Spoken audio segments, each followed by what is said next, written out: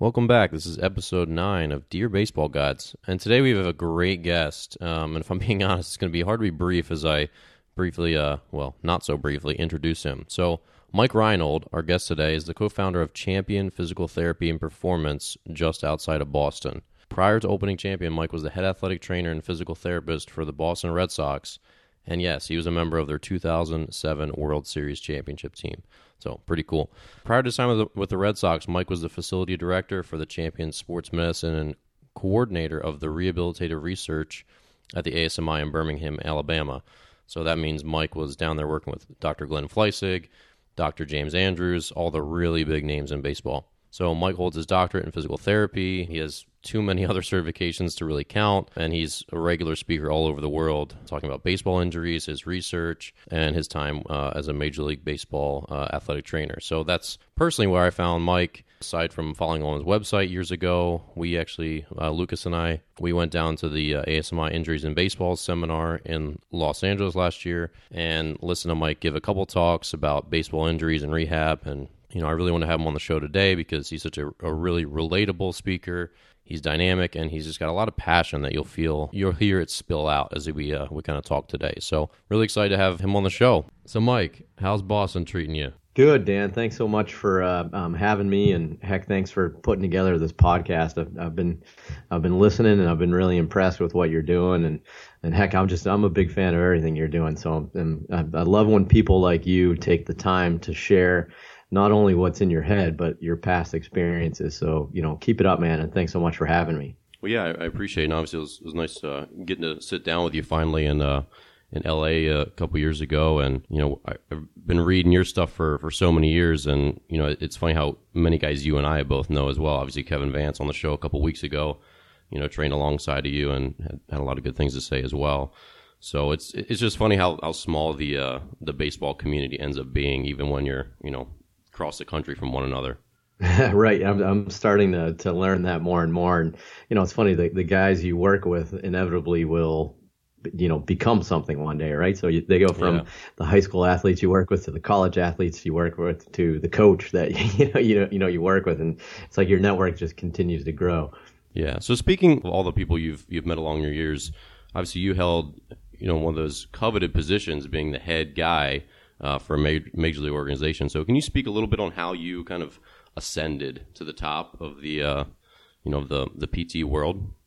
Yeah, I mean, for me, you know, getting the job with the Red Sox was, you know, kind of like a dream job. I mean, in all honesty, that was kind of my objective, right? That was kind of like what you set out to do. So, you know, heck, I don't even remember. I think I was like maybe 28 at the time when it happened. So, like, you know, I did it. I got extremely lucky, but, you know, I always tell people, you know, how'd you do that? So like my ascension, as you said, kind of started, you know, in the mid 90s or so. So this was before Google. So it was a little bit harder to figure things out back then, you know, but at the time I essentially said, you know, who's the top sports medicine people in baseball? Because that's what I'm really passionate about. Right. So, you know, who are the top people? And obviously I found Dr. Andrews and Dr. Fleissig from ASMI in kind of the mid 90s. And, you know, this was even kind of before email, I guess. So I actually just called ASMI, like, on a phone, like from my apartment to like their office phone, not a cell phone. you know, I just like called and Glenn, like Dr. Fleissig, like just picked up, you know, and that's like kind of how it started. It was like just weird, you know, like he actually just answered the phone. Yeah. So I was in PT school and I just reached out and we ended up working out where I came down and I did some research projects with ASMI. And then, you know, they offered me to, you know, come back down as a PT and, I spent several years down there. I was down there for, you know, almost 7 total years, kind of going back and forth a little bit, but just, you know, kind of learning from them. But I sought out the best in baseball and I tried to become one of them and surround myself with those people. And I got extremely lucky that, you know, Theo Epstein from the Red Sox essentially had the foresight to say, you know, I want to go outside traditional, you know, baseball, and I don't want to just go the traditional route of athletic trainers, but, you know, it would be great to also have like a PT athletic trainer that understands baseball injuries. So he brought in, you know, an outsider essentially from baseball to kind of, you know, help with that process. So, you know, I always tell the story. This is, you know, my interview if you're a Red Sox fan, this has a couple of good stories in it. But, my interview with Theo was on October 30th, 2005. So if you're a Red Sox historian, you know that Theo quit on Halloween the next day and left Fenway in the gorilla suit kind of thing. If you remember that. And so I literally interviewed with Theo on the 30th, and then he quit on the 31st. Wow. And I was like, crap. I'm like, that's the guy I just interviewed. I'm like, I'm never going to get this job. But, obviously it worked out. But during the interview, he asked me, he had a really cool question, but he said, Mike, you've worked with, hundreds, thousands, whatever of injured baseball players. How do you think you'll make the transition to working with healthy baseball players during the season? And I just simply said, I actually think they're all injured, and I have 5 days to rehab them back. And that's it. And he kind of just like sat back, like grinned and like shook his head. And I'm like, yes, I just nailed that. And I got lucky. So I got lucky. I put myself in a position to succeed, and I worked my tail off. And I surrounded myself with the right people. Like, I'm not special. I'm not smarter than everybody else. I'm not different. I'm just, I just put myself in the right position, and got extremely lucky. So that's kind of how I got to the Red Sox, to answer your question. Yeah, well, that makes sense, and it's funny because all the things you just talked about are pretty much right in parallel with the way ball players talk about their careers, right? When you get to the minor league level, especially, everyone's mostly the same, right? There's some genetic freaks, and I'm sure you've seen a lot of them, but at the same time, everyone kind of throws in the 90s. Hitters all have similar bat speed. Everyone runs, pretty well. Like, everyone has a pretty similar tool set. So what does it come down to? Is it right? It's just your resolve and your focus and your routine and educating yourself. And I think it seems to bond all careers and all professions, that it's the same things that get guys to the top. So speaking of that, that's such a good segue into what I really want to talk about with you, because obviously, you talk all over the world about baseball injuries and keeping kids healthy, but what I'm really interested in is what happens behind the scenes. So you said all pitchers are pretty much injured, but you're trying to rehab them before their next start. So what really does go on behind the scenes? And can you speak a little bit to what the average, major leaguer that you see on TV, your favorite stars, are those guys healthy when they're out there playing shortstop every day? Well, so I think we can divide the pitchers and position players up a little different, but the short answer to that is absolutely not. Everybody's injured. It's all just how you manage the stress of the season and stress of the workloads that they have. Major League Baseball and minor league baseball, professional baseball, the schedules and the seasons, they're amazing. You play, 162 games in about 180 days, and people don't really add that up. And that doesn't include the playoffs, and that doesn't include spring training and stuff like that. So, people don't get that in a month. You typically have 2 days off, give or take. So, you have just a few days off, like, maybe 2 or 3 a month.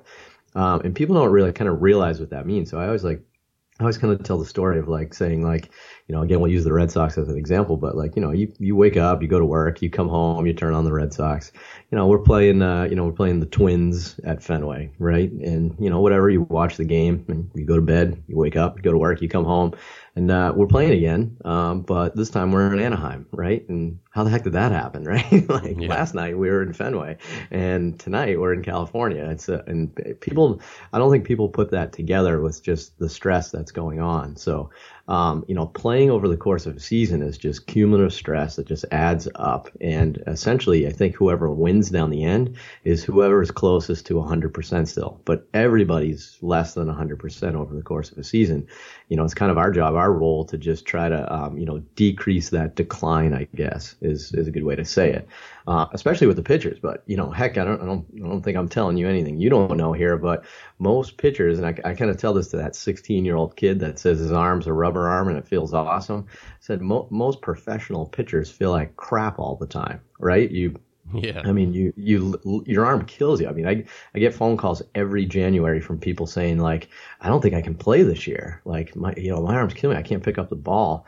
But they do, and then we do weird things, right? Like, those 2-3 off days during the season, if the pitchers don't play catch, then they can barely pick up a ball the next day, right? So, I've literally played catch with big leaguers in Central Park, like on a side street off Michigan Avenue, and like in a hotel ballroom, like on the beach in Clearwater. That was a fun one. I mean, like literally we just play catch with guys on the off days because they can't take an off day or their arm's killing them. So it's just we always start our education process with the kids that come to see us with one simple fact, and we just say throwing a baseball is not good for you. Right. And once you get that, that's fine. I mean, we do lots of things that aren't good for us. Right. So it's not the end of the world that you're doing that, but you have to understand that key principle. And that was kind of like an internal joke we had, like, in the clubhouse was, they'd be like, hey, why is my shoulder hurt today? And I was just like, well, I think it's because you pitched yesterday. Yeah. And that's it. I mean, it's really that simple. So, our job is just to control the fall, I guess. Yeah, no, that makes sense. So, Can you elaborate a little bit on some of the day-to-day stuff? So I think everyone's kind of fascinated. And I remember when I first got my crack at minor league ball, just being in the catacombs of the ballpark. So, you're lurking underneath and getting all these guys ready. What does it look like in the 2 hours before a game? Like, what are you doing? And are there any weird rituals? Because obviously I've been exposed to ice baths and all these massages and, Kramer hot stuff and all the crazy liniments and all this stuff that, hopefully, snake oil that pour all over our body to try to make us feel better. But what are you doing leading up to the game? Well, I wish it started a couple hours beforehand. I think if I told you the truth, it would really take the glamour out of it. But, for a 7:00 game, you usually get to the park around 11 a.m. Right. So just to, have a little staff meeting, talk with the other athletic trainers, the strength coach, the therapist. We get together with the coaching staff and the manager and just talk about any injuries from the night before, or, anybody's playing status or maybe a reliever that might need a down day or something like that. We kind of start the day off like that. And the players start rolling in around noon or so, give or take. And we spend the afternoon, stretch and BP usually starts at 4:00 for a home game. So, you have a few hours essentially to rehab the injured guys, to give treatments to most of the players. But, one of the things I'm most proud of with the Red Sox is we kind of flipped the switch with medicine. And traditional athletic training in that environment was very retroactive, right? Mm-hmm. So I'll just sit here and wait. Maybe I'll do a Sudoku puzzle, but I'll just sit here and wait until you sprain your ankle and then let me know, and then I'll ice it and tape it, right? Like that type of thing. Yeah. So it's very retrospective in terms of healthcare. So we turned it prospective. So what we did is a couple things. One is we came up with maintenance programs for everybody that they had to do, to stay, in tip-top shape and stuff like that, maintenance programs, but we were always working on everybody's suboptimal kind of findings, right? So again, throwing a baseball is bad for you. So we know things like your arm gets tight. We know it gets tired. It gets a little weak. So we're kind of doing these micro treatments throughout the day. So that kind of happens from noon to 4, right? Then we actually get to take a break during BP, which is fantastic. Hopefully we don't have too much going on, but the way my world worked, that kind of worked with the pitchers more than anything else. Is, we kind of start getting the starting pitchers ready around 5:00 for a 7:00 game. So the position players a little bit easier, maybe they're just getting stretched out or, just getting ready down in the cage, that type of thing. But, the pitchers kind of get ready. So, from 5 to 6, we're usually getting the starting pitcher ready with, like massage and, leg stretch, arm stretch, a couple exercises, just get a little blood flow to their arm, like you said, we'll rub anything on them that will make them pitch, so the hotter the better, cheetah blood. Yeah, right. Kramer Cheesic and, all that stuff, or just whatever it takes to get out there. We'll do that. And then from 6 to 7, it kind of turns into getting the position players and the relievers going. So it's funny, the starting pitchers tend to have good routines. And that's one of the things that we almost made like part of our kind of like our internal curriculum almost. Like, it kind of like helped you build your routine, right? So, a guy like John Lester, we actually took from essentially like a high school draftee, and, essentially he said, here's what it takes to be a big leaguer. And we kind of, showed him how to act, how to work out, how to train, how to, how to schedule your start day, and he was very fortunate. He got to follow guys like Josh Beckett around that, kind of, just, showed him the way, right? And heck, I mean, Josh, I think off the top of my head, I'm actually starting to forget now. It's been a few years, but like I used to tape Josh's ankle at 5:22, I believe, like on the dot, right? Like exactly 5:22. And if I was stuck in Tito's office or something like that, and I was like 10 seconds late, I heard it, right? 5:22, and he's ready. He's on the bench by 6 o'clock. At 6:04, he starts walking down the line to start long tossing and that type of thing. Like, so it's very regimented, and your job is just it's to help the guys. And everybody's got their own routine, but it's your job is to kind of help facilitate that and do whatever it takes to get them out on the field. Yeah, and that's a great point, because one of the things we work with young pitchers, I'm sure you guys do the exact same thing at Champion, is working on a routine with them, right? And I think they, especially when they're young, they kind of roll their eyes and scoff at the idea that, like down to the minute, like does it really matter if I'm in the bullpen at 6:39? But it does, right? Every minute counts, because you're trying to do what? Pretty much isolate variables, right? And get these guys to understand that if you're gonna be a high level player, you just have to try to control every little variable that you possibly can, because so much of baseball is out of your control. Right, and I think most guys do it so that way when they're on the mound, there's no second guessing. There's no oh crap, I didn't stretch my legs before the game. They know I have a routine. This routine works for me, and they just get on the mound and they focus on pitching. They don't have to say like, oh man, it's a little cold. I should have got a little warmer. I should have stretched out a little bit more, like, or whatever it may be. They do that so they have a set routine and they can have reproducible results. That's kind of their thought process. And heck, the kids are hilarious, right? Like they don't even know how to play catch. Yeah. You're literally like a 14-year-old kid. You go to warm them up and they're literally throwing like as hard as they can at your knees from like 45 feet on like the fifth throw. And you're like, whoa, Tiger, slow down. And you kind of explain it to them. Like, that's not what the big guys do. I mean, you got to stretch it out. You got to, take your time, that type of thing. You have to teach them this. It's not something they inherently learn. So I'm lucky, right? Like you're more in the coaching aspect and the performance aspect now. Like I get a lot of guys that are injured, right? So at my point, when I get to meet them, it's very clear that whatever they've done didn't work. Yeah. You know what I mean? So I get this blank canvas sometimes that I can say, look, like why don't we start working on some new things, that type of thing. But I wish the kids are more proactive and they didn't wait to get injured to learn these things for sure. Yeah, and that's another good segue. So you talked about how when guys don't go through the normal routine, they can tend to kind of ruminate on it, right? Oh man, I didn't warm up enough, and I feel kind of weird. Like maybe I'm not going to pitch well today. So all those mental factors are huge in turning out the best output you can. The best performance on the mound or at bat or whatever. And I'm sure I remember hearing Dr. Andrews speak about how his role as a physician wasn't just to do surgery, but it was also to kind of nurture people's spirits. So when he would sit down with these athletes, understanding that, how emotional they were about being hurt. And can you speak a little bit to your role? I'm sure you saw a lot of guys struggling. Maybe they weren't hurt at all, but maybe they came in and chatted with you a little bit about their struggles, or maybe when they're hurt, they kind of see the end of the road. I mean, how did you kind of help these guys? Did you kind of become like a makeshift psychiatrist? Yeah, I mean, you gotta, in our role, it's, the classic phrase everybody talks about is like, you have to make sure that the people, in this case, the players know that their best interest is what you're looking out for. So like, that's what you care about most, right? It's not about you. It's not about, it's not even about the team to an extent.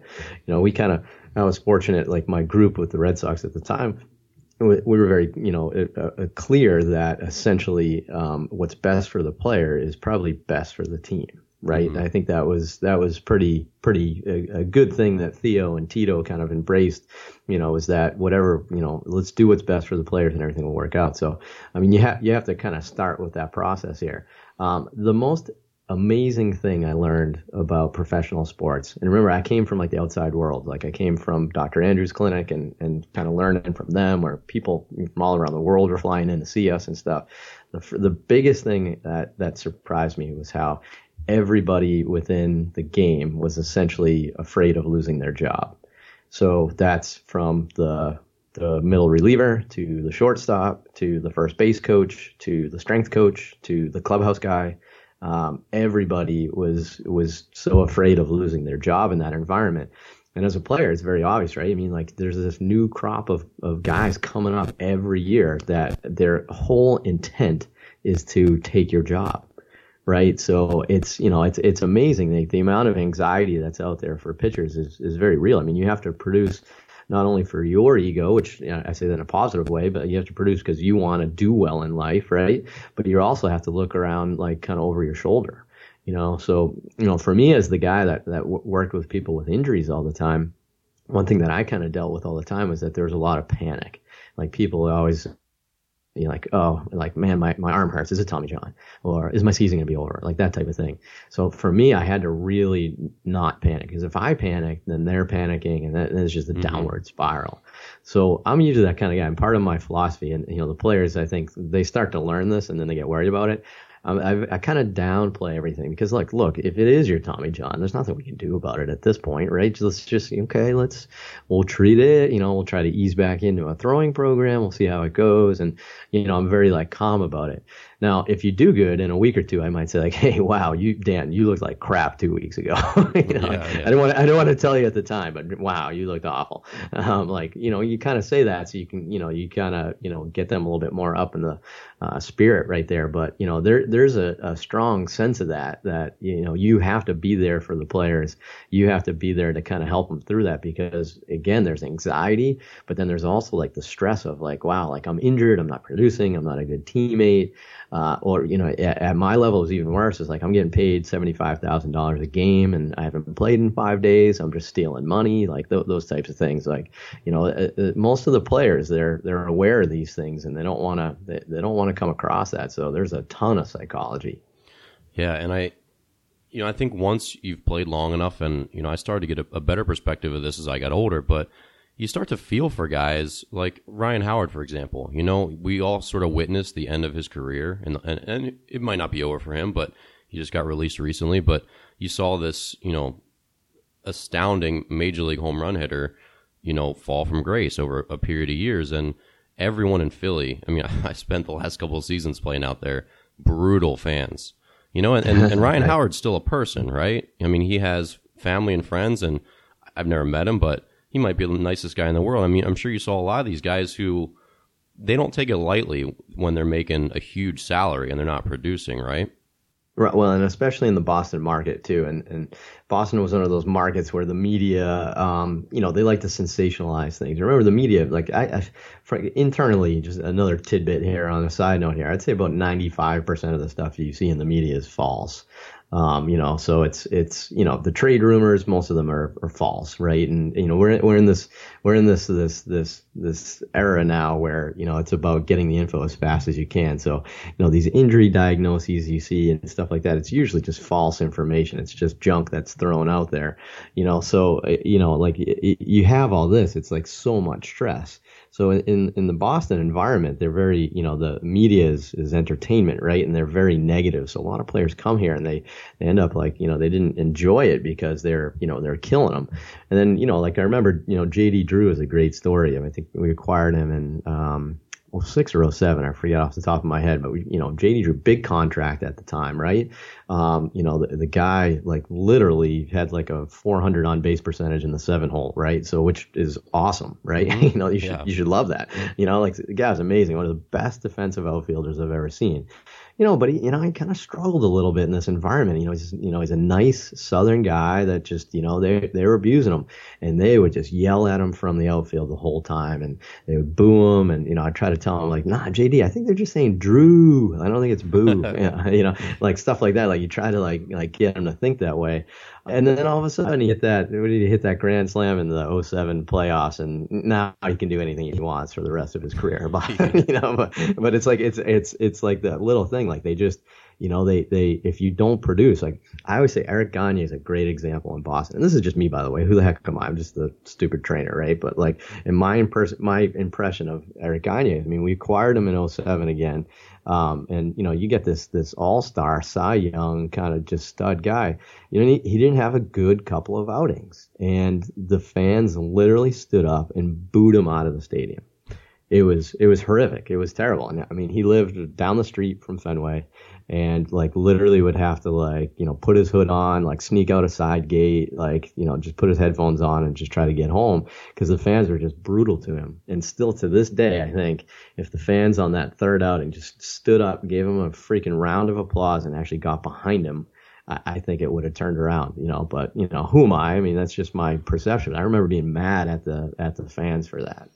Yeah, and it's just one of those things, I think, that when you're on the inside like you were, you got to see these guys as human beings. They were your friends and your coworkers, and I'm sure you saw a much different side than obviously the fan does, who just is sort of, I don't know, you view your major league stars and your favorite players growing up as your heroes, but they're not really like people kind of as the same as you are, right? They're untouchable, they're out there, they're on TV, but they are, right? They are people, and they grew up as dorks, the same as any of us, right? I'm sure you met your share of characters, and they're not immune to it. But it's I think it's just one of those trade-offs. I mean, you get paid a lot of money, and you get all the fame and all the exciting lifestyle that goes with it. But it's got to be tough to go out there when you're struggling. I know I felt it when I was just a lowly minor leaguer that no one cared about.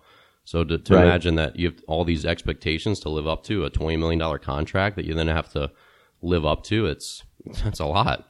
Right. And again, remember, the media is just trying to report things. So, I don't know. I mean, we get an injury. I mean, most teams aren't giving you all the details, right? I mean, it's not, why would we, right? Like, it's just, we give you enough to just, give you the blurb about your injury, but then, they just go on these tangents about, like what's wrong with the player, but the media they just don't know. I mean, trust me, everybody you see a forearm sprain's probably a Tommy John, right? Yeah.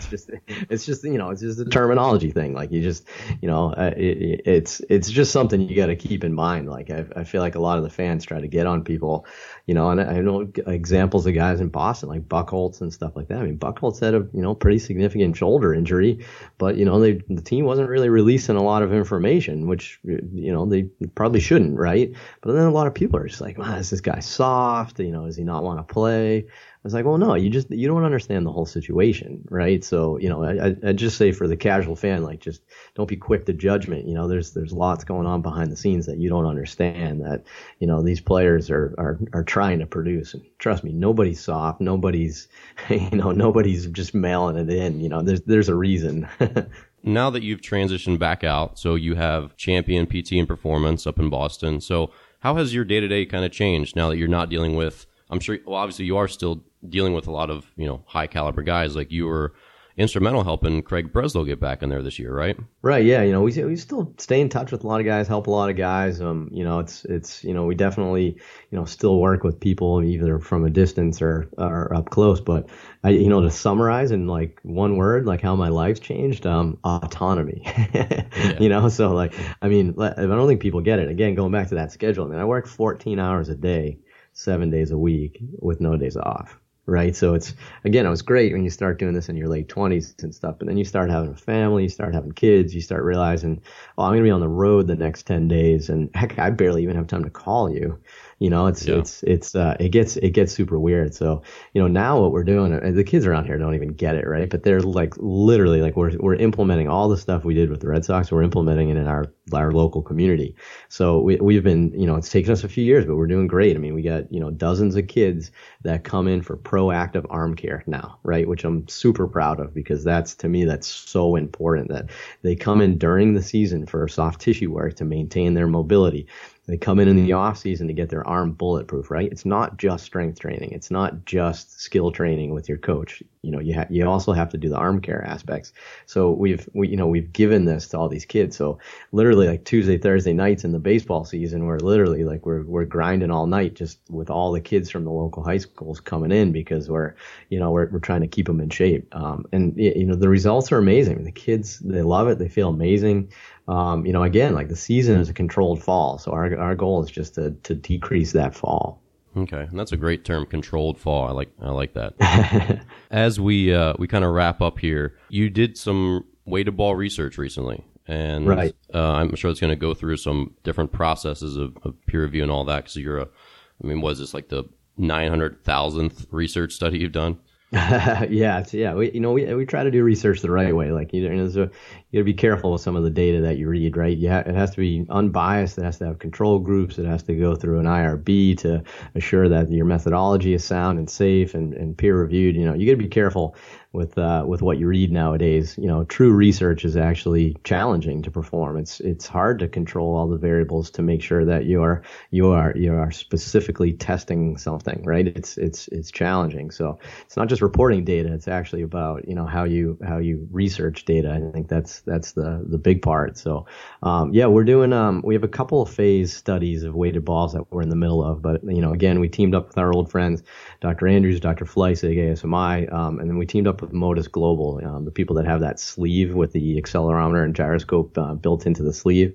Yeah. It measures all the stress on the elbow and stuff like that. So phase one, we just wanted to say like, all right, what was the before and after effects of a weighted ball program?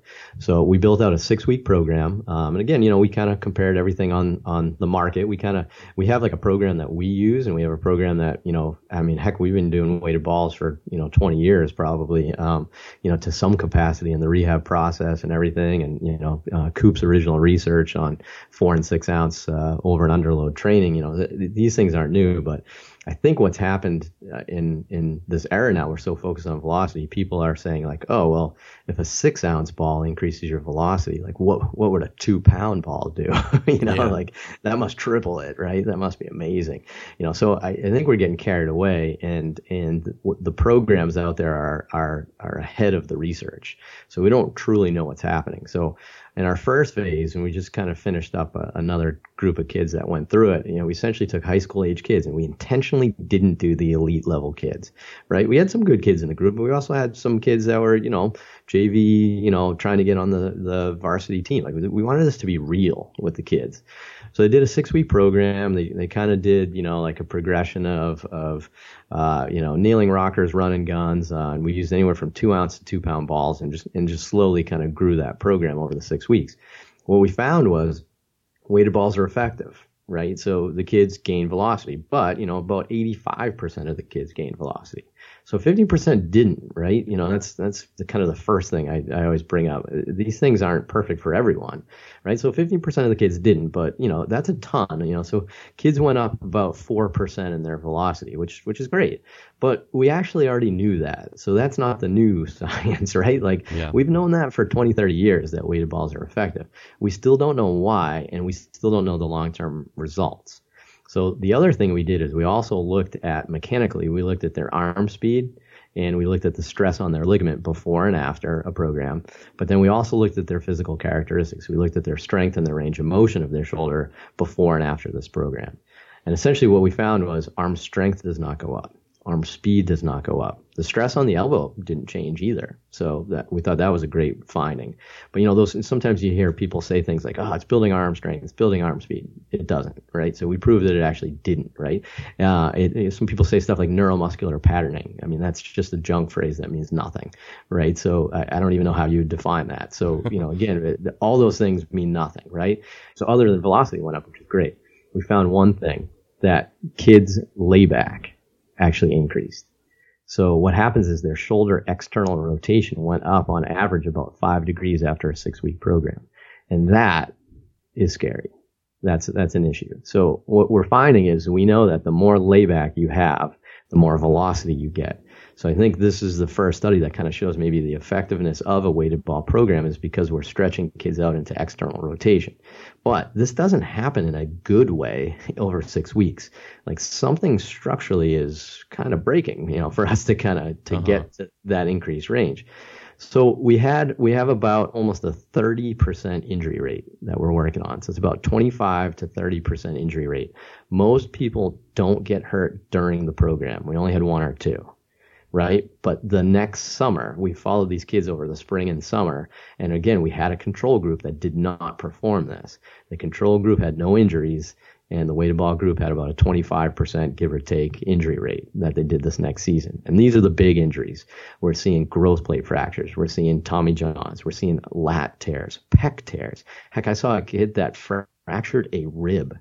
I've never seen injuries like this before. It's crazy, So what we're finding is the kids that got injured had the most amount of layback of external rotation of their shoulder. Some kids had about 10 degrees increase in external rotation. So what we're doing is we're creating more layback, we're creating more instability of the shoulder, and we're probably doing it by having some issues with their capsule, their labrum, maybe their subscap and their lat, like the type of things we're starting to see. So essentially what we found in this program is they work, but we are definitely overdosing. And that's kind of like our main phase. We don't know the correct dosage yet. Right. And right now it's like that old Seinfeld joke. I'm probably dating myself here, but the whole I want maximum strength. So figure out whatever kills me and just take a little bit off. Right. and that's what we're doing. But unfortunately, these kids, once they found out what killed them, they're already in trouble. Right. Yeah. So I tell this good story because this kid, local college with us, came to see me. His shoulder's killing him. I'm like, all right, well, what's going on? He's like, my shoulders kill me. I can't throw. I can't even pick up a ball. I'm like, all right, well, yada, yada, yada. We do an exam, all that stuff. Like, what'd you do different this winter? It's like, I've got on an aggressive weighted ball program all winter. I'm like, oh, good. How'd it go? He's like, great. This is the best my arm's ever felt. And I'm like, wait, you just said your arm's hurt and you can't pick up your arm. This is the best your arm's ever felt because you can't pitch right now. He's like, yeah, but I gained 5 miles. I'm like, right, but you can't pitch right now. You're injured. He's like, yeah, but I gained 5 miles. I'm like, I don't think you're getting it. So we had that. So it's funny. So I've now worked with this kid. I published this in an article on my site like a year and a half ago. I've been working with this kid since, right? And he finally texts me like something. He did great this season. And he texts me. He goes, all right, you're right. Less is more. Yeah. And he's like, he did a good job. So yeah. So the concept of this first phase of study is weighted balls are effective. We know that we can use them here, but we have to use them in the right person. We have to individualize the program. We have to monitor it, right? And we have to really just scrutinize if this person's the right person for it. So I think we have a definitive yes and a definitive no now on who should be doing weighted balls. The definitive no is the skeletally mature. To me, that's a big no-no. The definitive yes is probably that 6-year free agent that's 26 and they're about to be out of baseball if they don't gain a little more velocity. If you want to assume the risk and do that, go nuts. I fully support it and I will help you, right? But you have to understand that there's some inherent risk with that. But the kid that's 14 or 16 or even 18 that's buying these programs that's non-individualized, that doesn't take their mechanics into effect, that just has them do random balls. I mean, to me, that's so disadvantageous. We always say there's 4 ways to increase velocity. There's 4 buckets, right? The first bucket is age and maturity. So as a coach, you get this, right? But for every inch you grow and for every year you age, your velo goes up 1.5 miles per hour. That's been studied. That's research. Okay, so again, you want to gain 8 miles an hour? Sure, grow a few inches in a couple of years, and you just went up 8 miles an hour. Your coach is probably going to take all the credit, right? But but it's because you grew, you got bigger, you matured, right? So age and maturity is number 1. 2 is a good strength and conditioning program. You have to have good leg strength, good rotary power, like good linear power, like all the things we talk about in baseball strength and conditioning. 3 is a good arm care program, right? So we always say the legs generate the power, the core transfers the power, and the arm dissipates the power. And you got to kind of put that together. So you have to have a strong shoulder, which most kids have never even heard of, right? They haven't done any of that. And then finally 4 is you have to have good mechanics, and then you can get on throwing programs to enhance your velocity. But right now, everybody wants to jump to step 4 without those first 3 steps. And essentially what we're saying is they're trying to frost the cake, but they haven't baked it yet. And that's kind of our big thing that we're kind of finding with these kids is they're jumping corners. They're not baking their cake before they frost it with these advanced programs. So that's kind of what we found with our weighted ball research. There's definitely a use for them, but we're definitely overdosing at this point. So again, we won't point fingers or anything like that, or say anything. But like again, like we get reports of like schools with like 6 Tommy Johns on their roster, right? I got one particular school, we'll just say, is in the northern half of America, so we can't point them down. But literally in the last few weeks, 3 Tommy Johns, right? 2 lat tears and an anterior capsule tear, which is the kiss of death. You're done, right? And that's all one school. So like I just don't know when we're going to make this adjustment and pivot. So we're just blindly applying these programs and putting every kid on the program. It's just so disadvantageous. Yeah. So anyway, sorry, that was a lot, but well, no, you can tell I'm passionate about that. Yeah, and that's just what I was about to say. That for those listening at home, I kind of wanted to pick Mike's brain about some of the things that he doesn't talk about as much. His time with the Red Sox, all the behind the scenes stuff that's kind of kept quiet. But you can just always, Mike's passion just spills out every time we talk, because he just wants kids to stay healthy. He just wants things to improve for the next generation. And as, each new fad kind of comes and goes, I feel like Mike's always on the kind of like the leading edge of trying to dispel some of these myths and be like, whoa, everyone, let's just slow down and, let's go back to the fundamentals that we know work. And this might work, but let's just wait a little bit, right? That's kind of right. Your MO, and that's kind of why I've always followed you, because, I'm going to ask for all of your, so our readers can follow you in a second, but I turn to Mike as a source of information because he was always very objective, and you're very layman. You don't, like you said neuromuscular patterning. You and I both work with 12-year-olds, and they don't know what that means. And these parents, right. they don't have the time to figure out what that means. They just want to know, okay, how should my son or daughter throw? How should my son or daughter, lift weights? Just give me the basics. Let me know what they need to do to get better and to stay healthy, and so that I can understand it and have a good idea of what they're doing and why.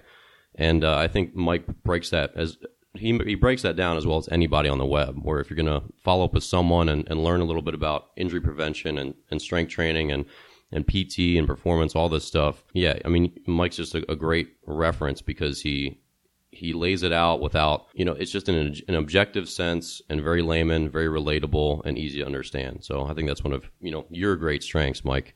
So thanks, I appreciate it. Yeah, no, not a problem. So for people to follow up with you as we kind of sign off here, I want you to explain real quick about your new website, all your old stuff, and give us ways to follow up with you.